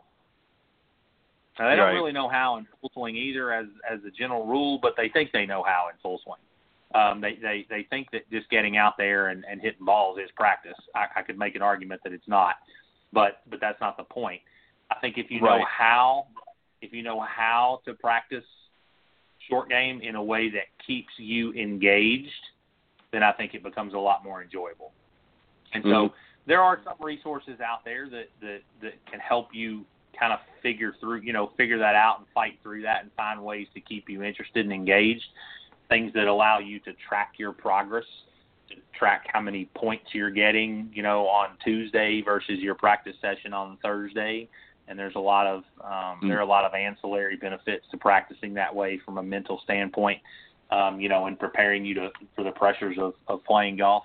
But I think you got to find a way to keep yourself engaged. And I think in the absence of that information, people just avoid it. And that's what I agree. Yeah, no, I agree 100%. I want to shift gears just a little bit if we can. First off, just to let everybody know, where can they get a copy of the book? Yeah, sure. So my website is the best place to go to get that. It's bsgolf.com. No pun intended for those of you out there who have dirty minds. But it actually stands for Brandon Stooksbury, not the other thing. But bsgolf.com. Stooksburygolf.com will get you there too, but Stooksbury is not exactly easy to spell. So bsgolf.com, just you right in the dead middle of the page when it comes up, you'll find a way to get it there. I offer it in 3 different ways. You can buy it digitally through Amazon on a Kindle. You can buy the book from Amazon, or I sell a personalized signed copy off my webpage as well. So, but it's all right there. Perfect. So they can get a digital format, or they can get it in a hard copy, hardcover, not a hardcover, but a covered version as well, if they want a signed copy from you off the website, correct? Okay. I want to shift gears just a little bit, and I want to talk about, I believe, obviously, and as I'm sure you would understand this, that it's become a visual and a virtual world, if you will, and you'll understand when I complete the sentence here. As instructors, we're combated with social media. The amateurs are combated with social media. How do we adapt as instructors and overcome the continual competition? I don't mean against one another, but we're competing against a social media market, if you will, with not only each other, but for other areas of social media as well. We want to get people engaged and get them out there playing and enjoying the game and having fun. But there's so many distractions out there with social media. The other thing as well is, from an instructor's standpoint, how do we make best use of social media to our benefit, to engage with some of the students out there, not only our current students, but new students coming in. And then as a student, how do we guard against getting overloaded with information that maybe is not giving us the best information? As you know, Brandon, there's a ton of videos and a lot of misinformation that's over the internet as well that the amateur golfer has to be careful of. So how do we help the instructors make better use of social media to reap the benefits? And then how do we educate the consumers out there that they're not just listening to every Tom, Dick, and Harry that's out there? How do we handle both sides of it? Well, oh boy, there's a lot in those questions. I'm not sure I've got the answers to all of them, but let me try. So at the end of the day, I think it comes down. Well, here's what I would say. First, from the instructor side, how do we make better use of it? I think the future of that business, speaking as an instructor, will go the way of paying for specific access to organized information. And what I mean by that is there are several of those sites out there right now where you maybe pay a monthly fee or whatever, and you just get access to an entire archive of videos.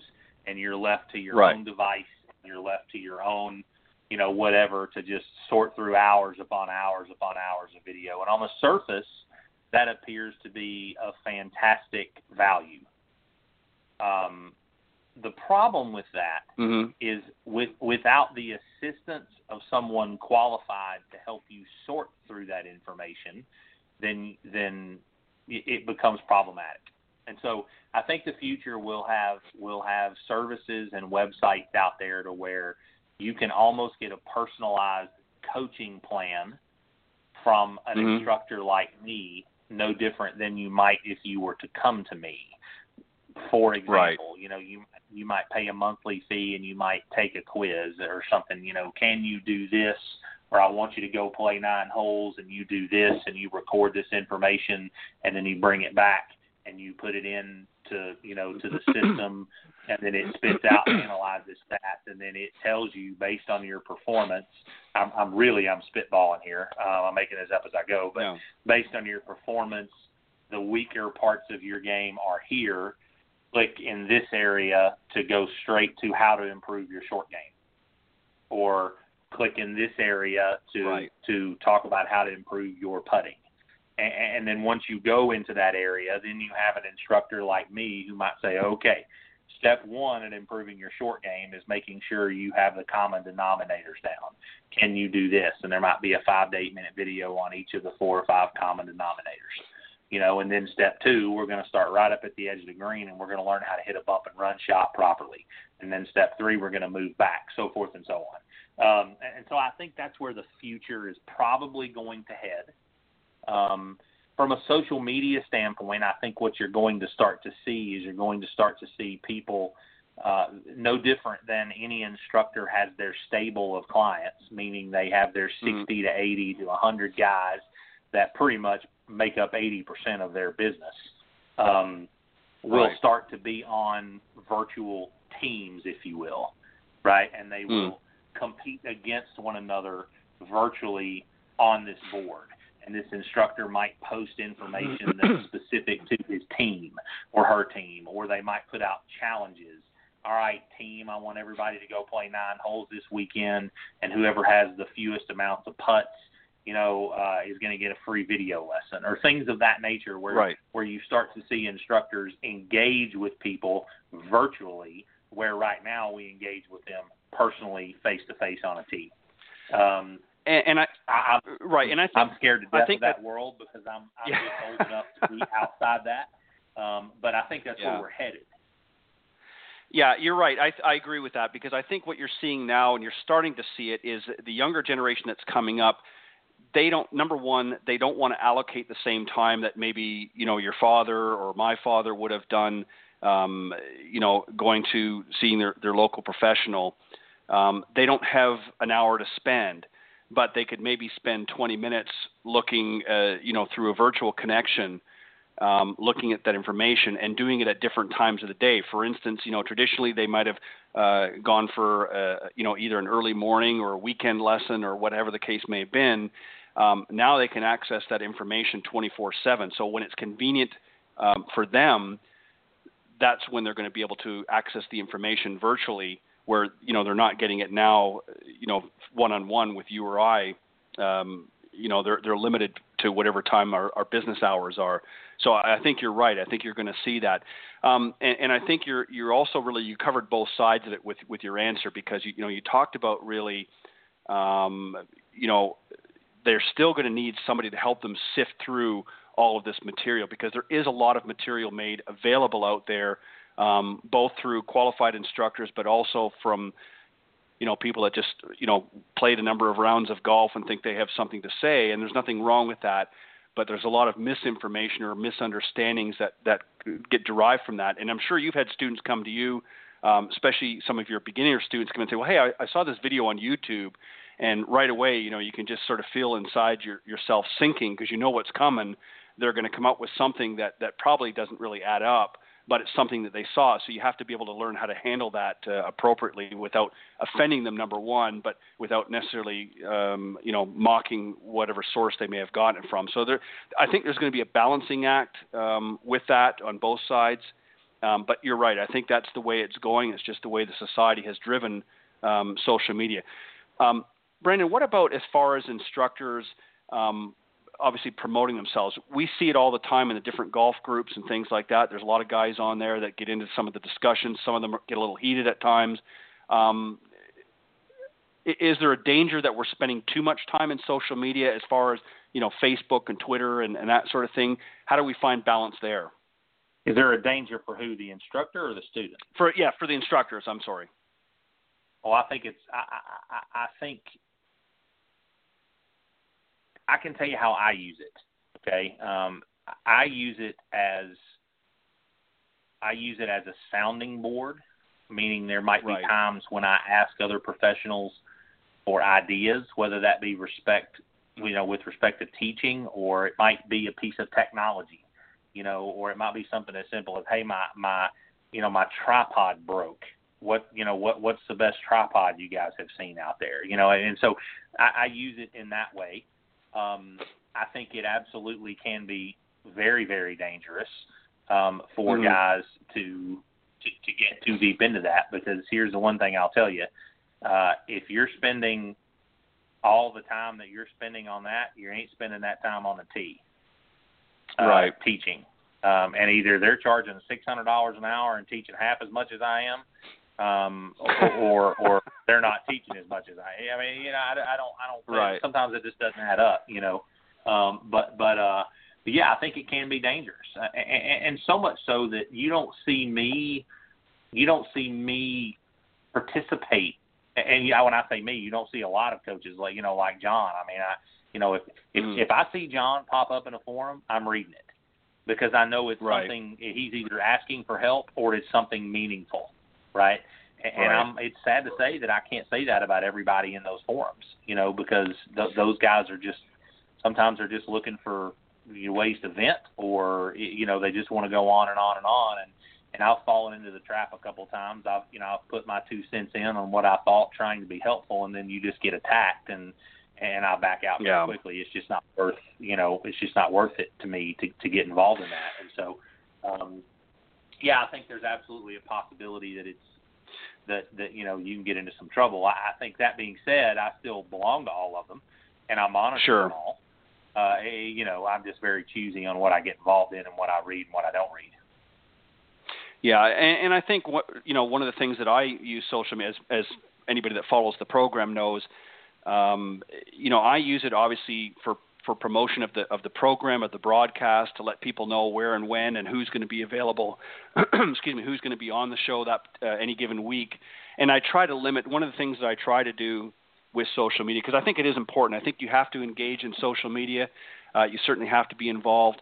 One of the things that I find a little bit cumbersome is, and I'm not going to get into specifics, but there are some out there that are constantly berating you with posts and things, to the point where and I've even had it on my own pages where people have posted things on. I'm getting to the point now where I've got to cut them off, because they're just every day they're throwing something else in there. A lot of times it's just advertisement. And I'm very appreciative that people have allowed me to advertise this particular broadcast, but I try to limit 2 times a week. I have 2 different shows. I have this show, of course, Golf Talk Live on Thursday nights, and then I have the Women of Golf show with my co-host Cindy Miller that I broadcast on Tuesday mornings. I try to limit 1 post per show each week, so that I'm not bombarding. Of course, I do it through pretty much all the groups, but I try to limit that exposure so that people aren't getting sick of seeing my face popping up there. But at the same time, I get the message that I want out there, and I think it's worked there's a balance, as I said earlier, very well, and I think that's kind of what you're talking about. And I'm like you. I stay out of the groups. I certainly monitor them, but I try to stay out, because I find them, again, I want to spend more of my time engaging with my clientele and helping to grow the game, and not spending all day long, tweeting this or updating this on Facebook and so forth, because I have other things I need to do. And I think you're probably along the same lines as that, same with John. I want to talk about, if we can, unless you have any other thoughts you want to add about that. No. You pretty much covered it. I mean, it's a double-edged sword, no doubt.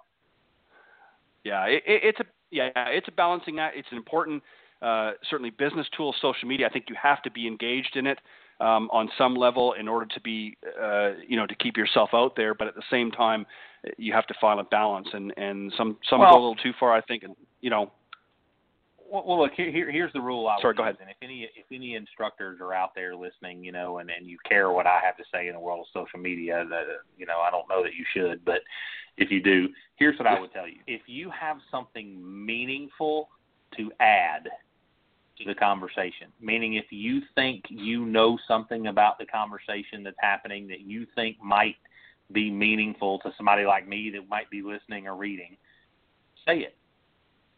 If it's not meaningful, don't type it. That would be my suggestion, right? You know, and so that's the rule I use with my own Facebook page when I'm talking to customers and clients and potential customers and followers I have. If I feel like it's meaningful to them, I will post it or I will comment on it. If they comment to me and I can't say something back to them that is meaningful, I won't. Yeah. Now, I might hit the like button to tell them that I heard them, right? You know, hey, I got you. I read this. But if I don't have anything meaningful to add, I'm just not going to say it, you know. And I think if everybody followed that rule, social media forums would be a great place to be. Unfortunately, not everybody does follow that rule, and so we can get into some tight conversations. But it's an interesting world, I'll tell you. And like I said, I'm at the age to where I very much remember the business without it, and now I'm experiencing it with it. And it's been really interesting to see how it all goes, and it will continue to be interesting to see how it moves in the future. Yeah, exactly. Well said. The last bit I want to talk about, Brandon, is really about you. I want you to explain to the audience, if you will, what you find the most fun, the most challenging, and the most rewarding about golf. Whoa. Dad, brother, you could have sent me that question 3 or 4 days ago to let me think of that. Say it again, fun, rewarding, and what? Fun, challenging, and rewarding. So we'll tackle fun. Obviously, what do you find the most fun about golf? And that doesn't have to be the game, but it could be about your involvement in it as a teacher, professional, coach. Is that? I mean, obviously, we all enjoy playing the game. That's a given, I think. But let's take it from your professional status. What do you find the most fun about being a coach and a teacher professional? And obviously, there's some challenging aspects. And what's some of the rewards that you get? You know, I would say the fun part of it for me. Look, I like to be around people. I'm a people person. I joke to people all the time that I'm the guy that will talk to a brick wall and probably get something from the conversation. And I know not everybody's that way. My wife certainly isn't. And we laugh at each other all the time and how we ever ended up together because she's not that way at all, and I very much am. And so being that way, I love being around people.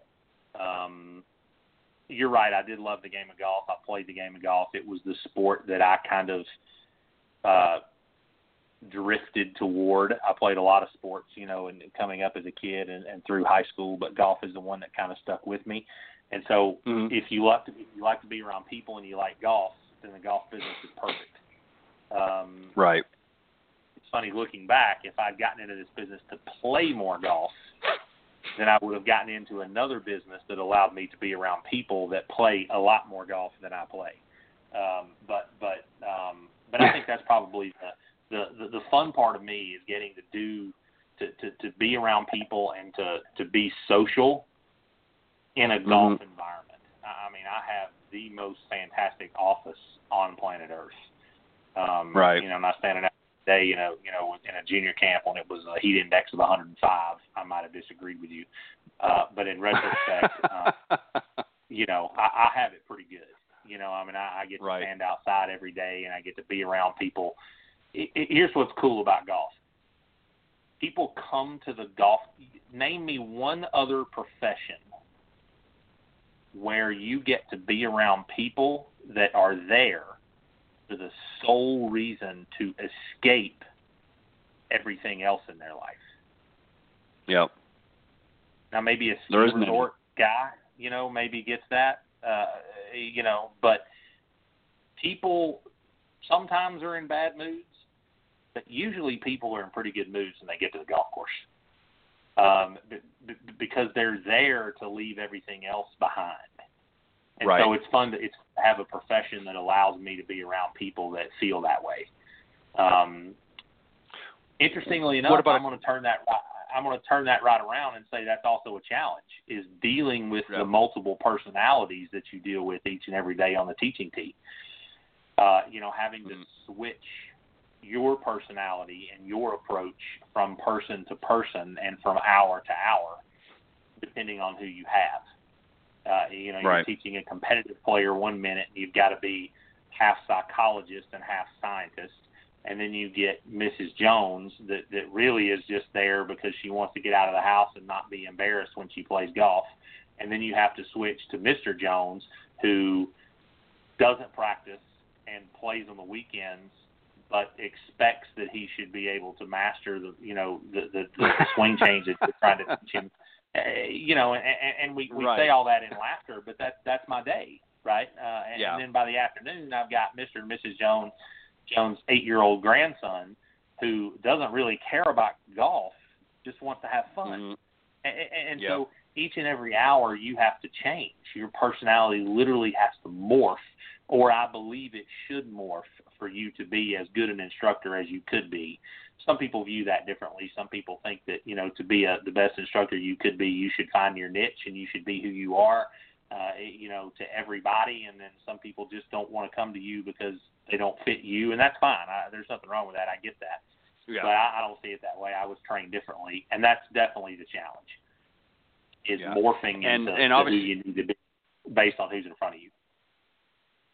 Right, and obviously the rewards from that is I'm sure you would agree that the satisfaction of knowing that you've helped somebody not just improve their game, but you've helped somebody have fun. You've introduced them to a right. Absolutely, improving the game is the last part of that, right? I mean, you look, as cliche as it sounds, right? And it sounds like I'm writing a chicken soup for the golfer's soul book here, but I literally change lives, golf swing by golf swing, every day. Because if people can come to a place where they need to escape stress in their life, whatever that source of stress may be, and they can walk away from that experience having enjoyed it, I've impacted their life. And how many people get to say that they do that? Bankers don't impact people's lives. Not to knock bankers, but just as an example, doctors maybe, attorneys maybe get to feel that every now and then. But I literally, on a daily basis, I impact lives of my players, and that's cool. That's really cool to me. Yeah, I would agree with that wholeheartedly. I think that there really is very few professions out there that provide as much enjoyment. As you said, you're outside, you're dealing, and sometimes, depending on where you're located, you're dealing with some very inclement weather. Me being in Florida, you, of course, being in Georgia, just a stone's throw away. It can get pretty darn hot here and steamy in the summer months. But you know what? I wouldn't trade what we do really for anything. I've done other professions before, and this by far is certainly the most rewarding and most enjoyable. And the one thing I think that I would say, and I think you kind of alluded to earlier, is if you're getting into the golf profession, and I'm referring to as an instructor or coach, in the hopes of playing more golf, if you're successful as a coach or a teaching professional, you're going to quickly learn that you're not going to play as much golf as you think you're going to. You're going to teach lots and you're going to help others enjoy the game, but you'll find it's not always easy sometimes to be able to play yourself. And again, it goes back to finding balance. But I know a few people we've had on the show over the years have said that they got in hoping to, play more golf, and they did initially, but once they started getting busy, and I'm sure, Brandon, you can allude to this as well, that sometimes it's not always easy to get out in the golf course and actually play yourself once you get, full-fledged into your career. It's funny. I told somebody today, I'm like the 45-year-old former collegiate basketball player who's now in a rec league, right?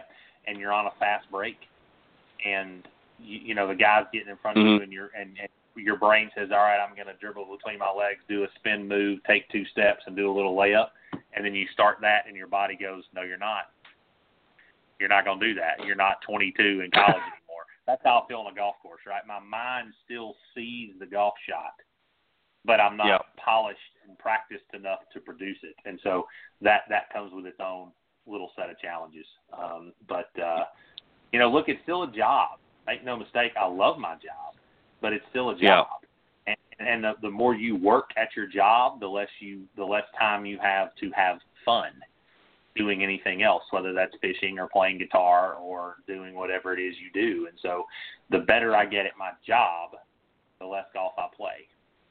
Yeah. It's sad, but that's the way I think anybody does, right? I mean, if you're a fantastic engineer, then your services are going to be in demand, and you're going to work more to make money to make your family more comfortable, and then you do less of what you do when you're not being an engineer. That's just how it works. And so I don't look at that as a bad thing. I look at it as almost a badge of honor.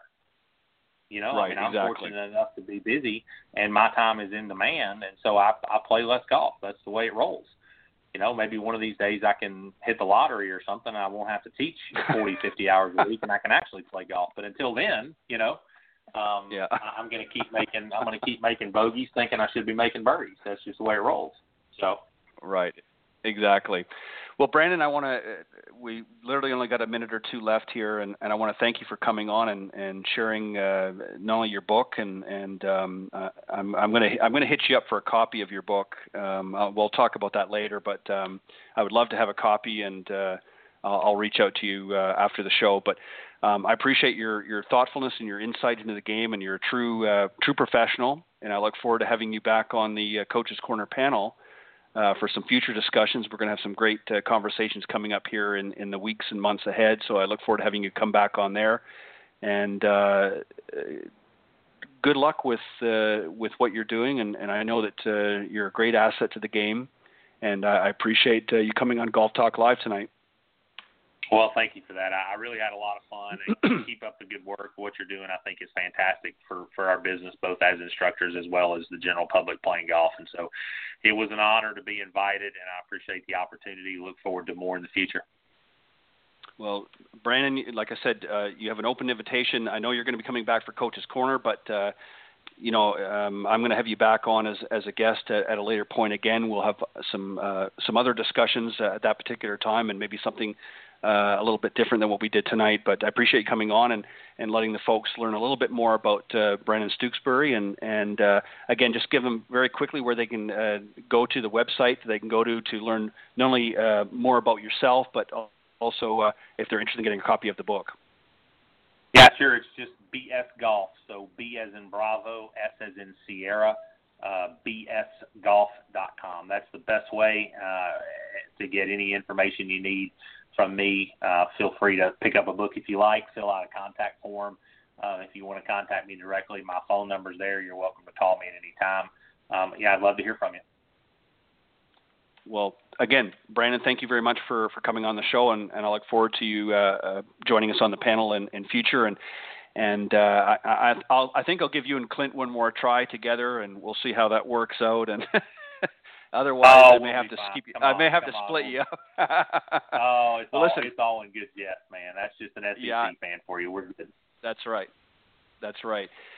Brandon, enjoy the Open Championship this weekend if you get a chance to watch. I'm sure you will watch some of that and watch some of the big boys play, and we'll see who's going to be the winner come Sunday. And keep up the great work, and I look forward to having you back on the show again real soon. Thanks so much, man. Talk to you soon. All right. Thanks, Brandon. All right. Bye-bye. All right. That was my very special guest, Brandon Stooksbury of Stooksbury Golf, and also the Director of Instruction at the Idle Hour Club in Macon, Georgia. Very special guest. Again, I apologize to the listeners tonight for Coach's Corner. We weren't able to pull that off tonight. Unfortunately, as John had alluded to, he had some delays, and I suspect that was probably the same issue for Todd. But join us back here next week on Golf Talk Live next Thursday from 6 to 8 p.m. Central, and we'll have a Coach's Corner panel and another great guest on the show as well. Thank you, everybody. God bless, and enjoy the Open Championship, and I will see you next Thursday right here on Golf Talk Live. Thanks, everybody.